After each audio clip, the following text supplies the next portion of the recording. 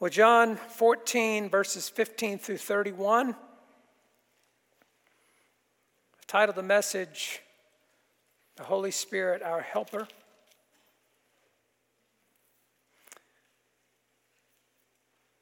And I'm going to ask for those who are able, if you would stand in honor of the reading of the Word of God and attentiveness to His voice as we listen carefully and with reverence, hear the word of the Lord. If you love me, you will keep my commandments, and I will ask the Father, and He will give you another helper to be with you forever, even the Spirit of truth, whom the world cannot receive because it neither sees Him nor knows Him. You know Him, for He dwells with you and will be in you. I will not leave you as orphans. I will come to you. Yet a little while, and the world will see me no more, but you will see me. Because I live, you also will live. In that day you will know that I am in my Father, and you in me, and I in you. Whoever has my commandments and keeps them, he it is who loves me. And he who loves me will be loved by my Father, and I will love him and manifest myself to him.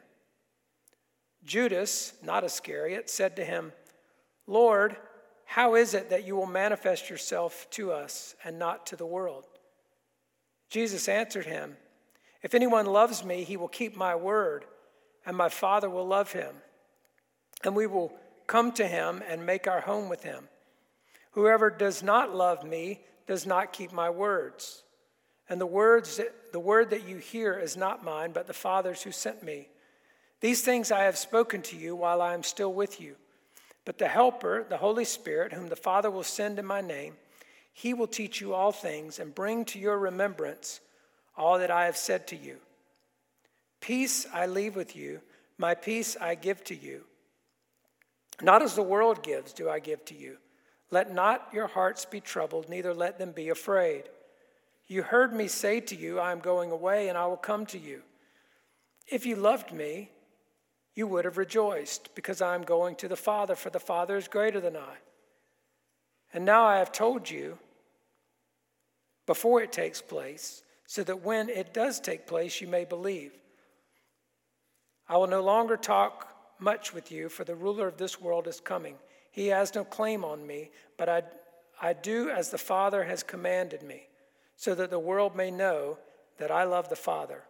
Rise, let us go from here. This is the word of the Lord. Thanks be to God. Let's pray.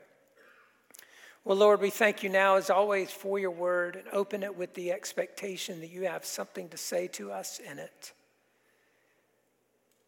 And there is always more that could be said than there is time to say, or even the ability to absorb. And so, God, we trust you and surrender to you to choose for us the priorities of what you want to speak through your word. And so we ask that you would, by your Spirit, speak your word through your Spirit, through your servant, to your people, for your glory. In Christ's name, amen. And you may be seated. Well, if you have been with us for some time, you should know a few things. First of all, that we've been going through a series on the Gospel of John. Now, you should know that one. If you have been here, you should know that part, right? That we've been going through a series on the Gospel of John, and you also know that as we came to the chapters 14 through 17, what's called the Farewell Discourse, that we sort of leapfrogged over two passages where Jesus introduces the Holy Spirit, this one being one of them, and circle back around to it in order to kind of springboard into a series on the Holy Spirit. And so that's what we're kind of launching into today. And the other thing that hopefully, if you're a regular part of our fellowship, you received an e-newsletter this week where I reminded you of that and included an outline or a schedule of that upcoming series. Would you raise your hand if you did see that? Would you raise your hand if you got that? Okay. So lots of people who didn't. So I might say a couple of things in that regard. Number one, check your junk mail. It may be there because mass email communications tend to go there. Number two, if you just haven't read it yet, then just know that it's there. And there's, again, an outline of how that series will go, 10 messages over a period of 14 weeks. There's 4 different weeks where that series will be preempted or interrupted by missions-related things, and that's on the schedule as well. It'll be fairly comprehensive but not exhaustive. We won't, in 10 messages, say everything that could be said about the Holy Spirit, but hope to cover a lot of territory. And part of the reason that I wanted to take the opportunity to do that, obviously Jesus provides in John 14 and 16 a really helpful and important introduction to the Holy Spirit. But there is lots more the Bible tells us about him, and the Holy Spirit is easily the most misunderstood and misrepresented member of the Trinity. And even the way that he works is misunderstood, including by those who know a lot about the Holy Spirit. And so we wanted to set aside the time to revisit, at least again, a broad scope of what the Scripture tells us about the Holy Spirit.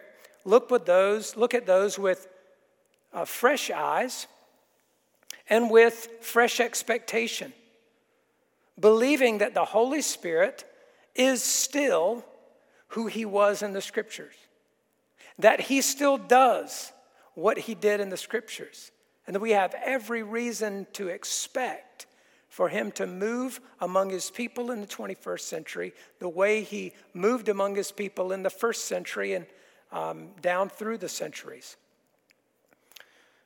But we need the Scripture to illuminate that subject and bound it appropriately for us. And one of the things I mentioned in my newsletter article, I provided a link to the Evangelical Presbyterian Church's position paper on the Holy Spirit, and just said, I will be teaching teaching from that perspective. There will be certain points where that will be more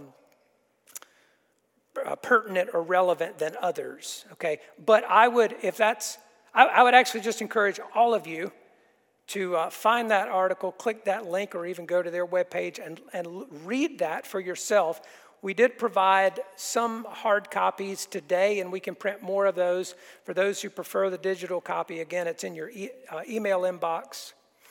For those who like a hard copy, there are some available on the back table here in the foyer, and some of you got those coming in. And again, if we run out of those, we'll print more. But that'll be a really important reference point. And again, one of the other reasons I'll say about the why, or the part of the rationale in wanting to spend some time on this series, is because even though not only is the Holy Spirit misunderstood and his work misunderstood, even by people who love the Holy Spirit, but whereas part of the work of the Holy Spirit is to unify the church. We've meditated a little bit on last week Jesus' prayer for his disciples, that God would make them one. Remember that? That's one of the Lord Jesus's chief interests for his people, is that we would be one as the Father and Son are one. And it is part of the work of the Holy Spirit to accomplish that. And yet, the subject of the Holy Spirit has been a matter of unbelievable divisiveness and division. Isn't that a cruel irony?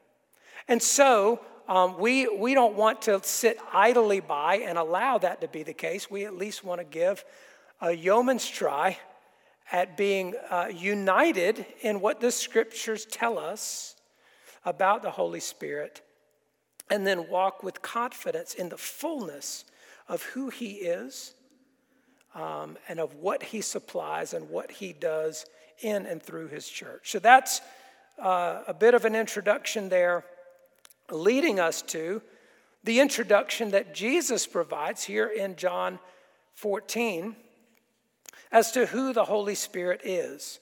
I could have maybe titled this message, "Who is the Holy Spirit?"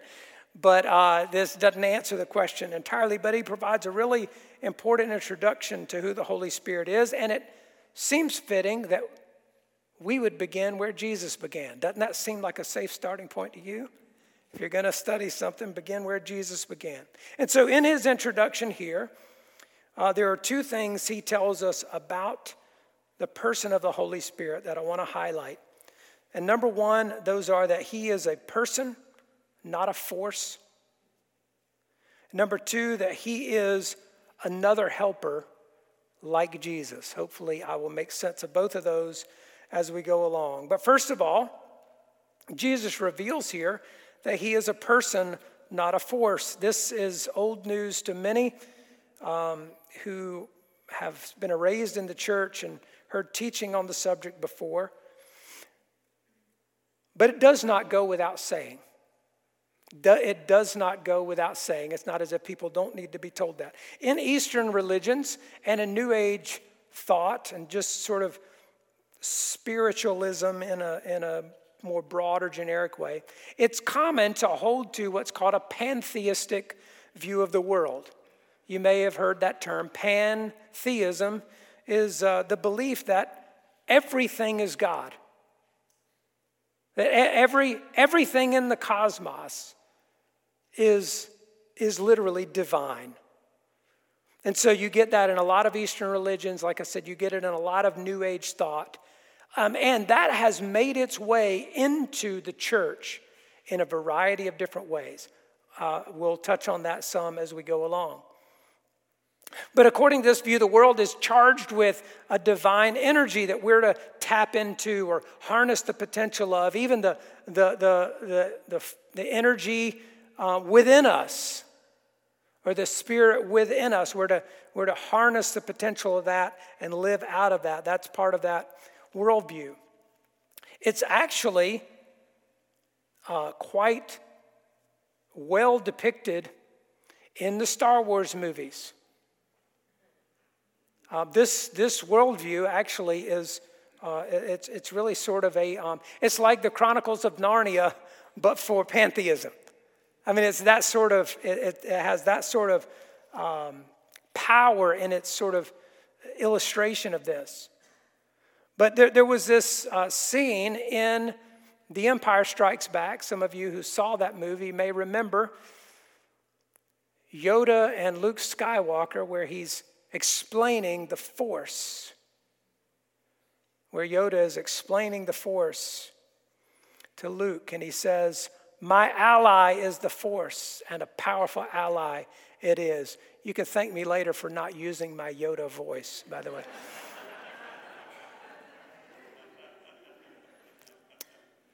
Life creates it and makes it grow. Its energy surrounds us and binds us. You must feel the force around you.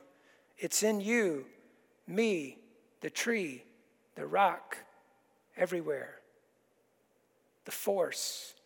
And there are people who along the way have developed, again, to greater or lesser degrees, the idea that this in some way is a good description of Christianity, that Jesus is sort of the equivalent of the Jedi Knight, who sort of lives in the power of the Force, and, Darth Vader is Satan.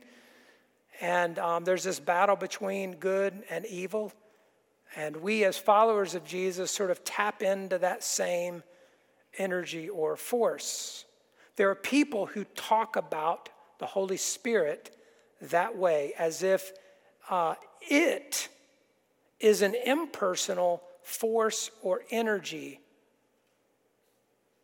And one of the things that is absolutely essential as a starting point for a study of and experience with the Holy Spirit is to know the Holy Spirit is not that sort of force or energy. The Holy Spirit is a He, not an it. He is a person, not a human person, but a person nonetheless. And again, people will say things like the Holy Spirit was there. It really moved me. It made me cry. It gave me goosebumps. Well, He's not an it in the first place. And that was my point in illustrating that. I thought this was funny, having written that note about goosebumps that's sitting down here just a few minutes ago. I got goosebumps, and it was not the Holy Spirit. It was the air conditioning.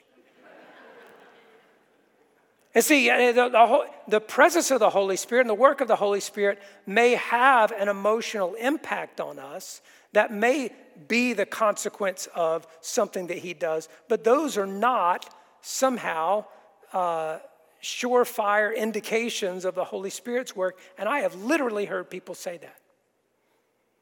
Do you know the Holy Spirit's moving when you feel the goosebumps?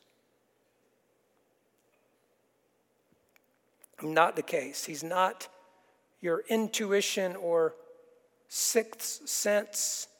The Holy Spirit is not the source of all human intuition or gut feelings. And I should have said at the outset, one of the things that is going to be, I think, important as we go through this series in clarifying who the Holy Spirit is and what He does is to say forthrightly who He is not and what He does not do. Okay? The primary way that we know, though, without question, that the Holy Spirit is a person is because the way the New Testament talks about Him ascribes to Him personal activities. There are things the Holy Spirit does that persons do. And here are some examples of that. This is not at all a complete list, but it just makes the point. This is how we know this. It's not as if there's a verse that says the Holy Spirit is a person. But there are lots of verses that describe Him in ways that are descriptive of personalities. So, for example, He teaches. We see this in verse 26 right here. But the Helper, the Holy Spirit, whom the Father will send in my name, He will teach you all things and bring to your remembrance all that I have said to you. He teaches. Secondly, He speaks. Acts 13:2 gives an example of this. It says, while they were worshiping the Lord and fasting, the Holy Spirit said, set apart for me Barnabas and Saul for the work to which I have called them. Speaking is something that persons do. Third, He can be grieved. Ephesians 4:30 says, and do not grieve the Holy Spirit of God, by whom you were sealed for the day of redemption. The force can't be grieved. Do you get that? I mean, in other words, if people have this notion that the Holy Spirit is just some kind of impersonal force or energy, that verse doesn't make any sense. He is grieved. And then fourth, the Holy Spirit makes willful choices. He's volitional, the word might be. Acts 16, verses 6 and 7 is one of those, and again, there are others. They went through the region of Phrygia and Galatia, having been forbidden by the Holy Spirit to speak the word in Asia. And when they had come up to Mysia, they attempted to go into Bithynia, but the Spirit of Jesus did not allow them. I want to underscore something here. Not only that He made the willful choice of forbidding that Paul and his team went in a couple of different directions. He made a choice for them and communicated that choice. But also want to point out that in these two verses, it refers to the Holy Spirit and then to the Spirit of Jesus. That the Holy Spirit is the Spirit sent from the Father. Jesus just said he would ask the Father and the Father would send him. But that he is also the Spirit of Jesus. And I'm going to develop that here in just a minute, but the point is just to highlight somewhere in the Scripture where it says that. But these are activities of persons. And the Holy Spirit is a person, not a force. And by the way, not just a doctrine. It is not sufficient simply to declare what's true of the Holy Spirit if we then don't respond to him in light of what's true about the Holy Spirit. That is, just to give intellectual assent to doctrinal statements about the Holy Spirit is insufficient. He's a person. He's to be known as a person. He relates to us as a person, not a force. The second characteristic Jesus points us to, the statement he makes to us about who Jesus is that he's another helper, like Jesus, I said. I phrased it this way for a couple of reasons. Number one, I just chose the language Jesus used, another helper, because it is so easy in trying to describe and sort of paraphrase, or terms that we can understand a little bit, describe the Godhead. It's so easy to misstate who he really is. It's better to use the language he uses. And so I just said, he's another helper, like Jesus. We skipped this passage, as I mentioned, and came back to it. If we had taken it in sequence, we might remember more readily that at the beginning of John 14, he said some of the things that he revisited in what we just read here. Let not your heart be troubled. You believe in me, believe also in God. I'm going away, but in my Father's house are many rooms, and I'm going to prepare a place for you, and I'm going to come back for you, that where I am, you may be also. Do you remember that? After he's told them he's going away, and where he's going they can't go, he reassures them with the fact that I'm coming back and I'm going to prepare a place for you.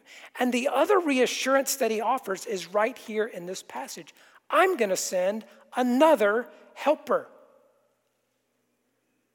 And the implication is, like me, that the Holy Spirit would continue the work that Jesus did among his disciples. So he would reveal truth. It says that even in some of what we just read right here. In fact, in verse 26. And we'll get into that more next week, the Holy Spirit and truth, as we get into John 16 and focus on that subject a little bit. But part of what the Holy Spirit will do is reveal truth the way Jesus revealed truth to them. He will reveal the Father to them, like Jesus revealed the Father to him. He would demonstrate supernatural power the way Jesus did, and he would empower his disciples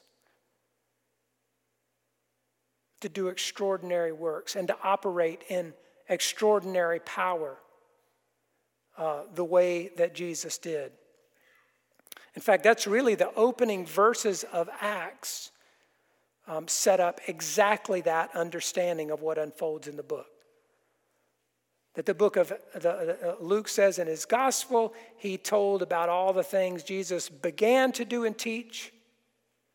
And then in this second book, the book of Acts, he's going to explain all the things that he continued to do and teach through the Holy Spirit in the apostles.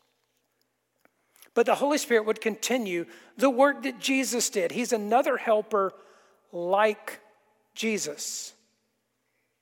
But again, here's what that doesn't mean. It doesn't mean that the Holy Spirit is just the invisible Jesus or like the ghost of Jesus. Okay, so this isn't like some movie where Jesus died and he came back as a ghost. He is another helper like Jesus, but the Holy Spirit as a person is a distinct person. Now, if you've ever studied this before, your head was spinning then. And it might be, if you haven't studied it before, your head's probably spinning now. Because this becomes a little bit hard to get our heads around, but this is what is absolutely essential, that we affirm what the Bible reveals to be true about God. And the Holy Spirit is a person. He's a person like Jesus, but he is not the same as, he's not identical to Jesus. He is a distinct person from Jesus. And so here are a couple of ways we could maybe say that. That the Holy Spirit applies to the church what Jesus accomplished for the church. That the Holy Spirit applies to the church what Jesus has accomplished for the church. They're not identical in their personhood or in their work. Another thing we could say is that the Holy Spirit manifests the presence of God on the earth and especially in the church. That is his principal work, to manifest the presence of God on the earth and especially in the church. In relation to this, I wanted to show this diagram that maybe you've seen before. And this is, again, an attempt to depict what the Bible says is true about the Trinity, even though it's really hard to actually understand. But here's what it says. That the Father is God, the Son is God, and the Holy Spirit is God. One God. One in essence, okay? The Father is God, the Son is God, and the Holy Spirit is God. But the Father is not the Son. And the Son is not the Father. The Son is not the Holy Spirit, and the Holy Spirit is not the Son.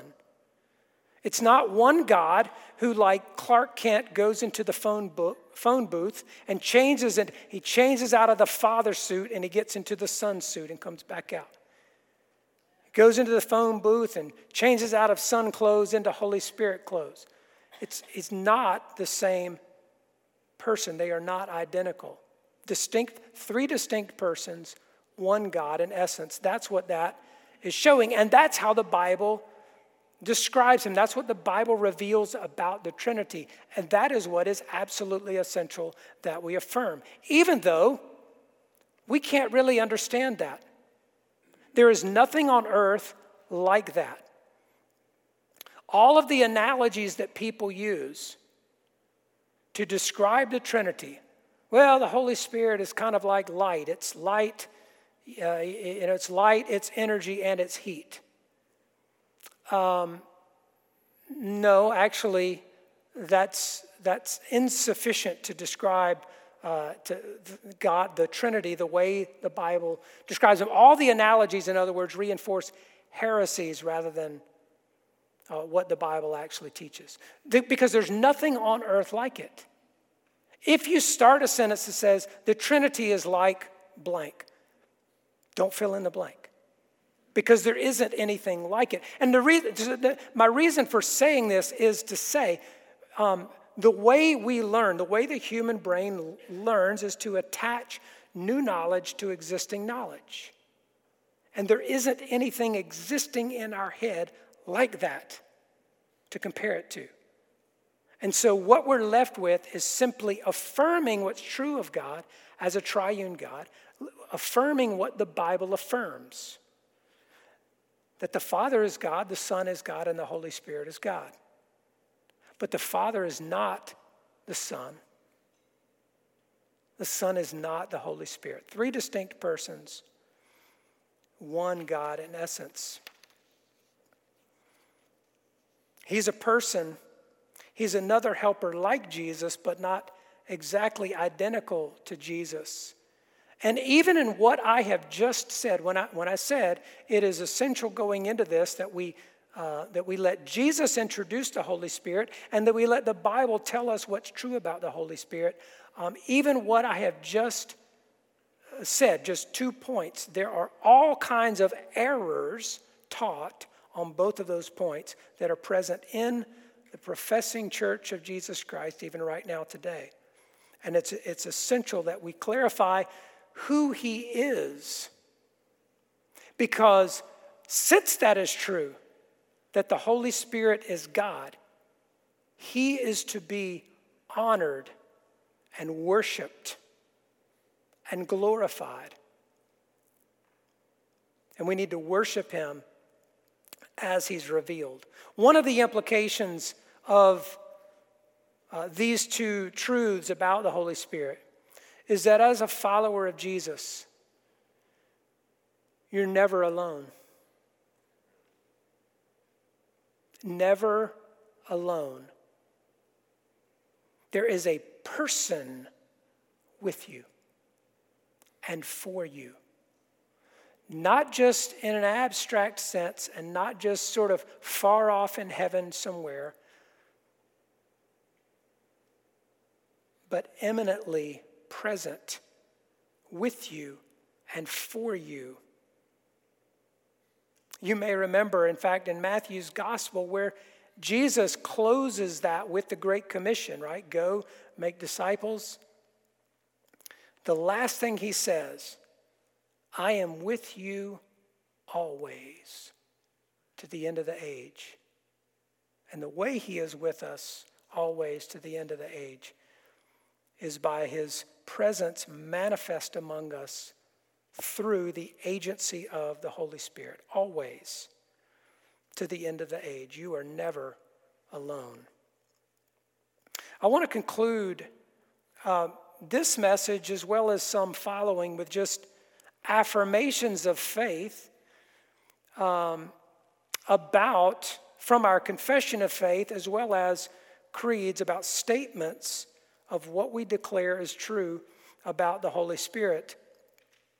We will perhaps next week look at the Nicene Creed on that, but I wanted to actually just from the Westminster Confession of Faith conclude our time just with this declaration from the chapter on the Holy Spirit. Read this first paragraph together, and I would mention as just sort of a footnote, this chapter was added to the Westminster Confession in American Presbyterianism in the early 1900s, following the Second Great Awakening, and even as the Pentecostal Azusa Street revival and that kind of thing unfolded. It was added because of all the error already emerging about the Holy Spirit. That what's important to say against error that emerges and circulates is what is true. And so do we have that up here? Let's just declare together what is true of the Holy Spirit. Let's read aloud and together. Reading, the Holy Spirit, the third person in the Trinity, proceeding from the Father and the Son, of the same substance and equal in power and glory, is, together with the Father and the Son, to be believed in, loved, obeyed, and worshiped throughout all ages. The Holy Spirit, the forgotten, misunderstood, misrepresented third person of the Trinity, is to be believed in, loved, obeyed, and worshiped throughout all the ages. And one of the things we're going to expect together going through this series is recovering a sense of unity in our understanding about that and reigniting our passion for him and our willingness and readiness to love, obey, and worship him in all the ways that he desires to be worshiped. Let's pray. Lord, we are thankful for the reassurance that Jesus gave his disciples and the reassurance that we still receive from that. That he has sent another helper. Not just this nebulous sort of energy that we have to tap into and harness ourselves in some way, but a person, an agent. He has sent someone like him who will help us like him, who will empower us to do what it is you've commanded us and commissioned us to do. We thank you, Lord, for that assurance that we are not alone and we do not operate in our own strength. And God, I pray today and in the weeks to follow that you would demonstrate among us your willingness to manifest your power in the church, in the lives of individual believers. That we would know that we're operating out of resources that are not just our own, but that are your life living in us through the Holy Spirit. God, we pray that you would begin to minister to that even today as we open ourselves to receive from you. In Jesus' name, amen.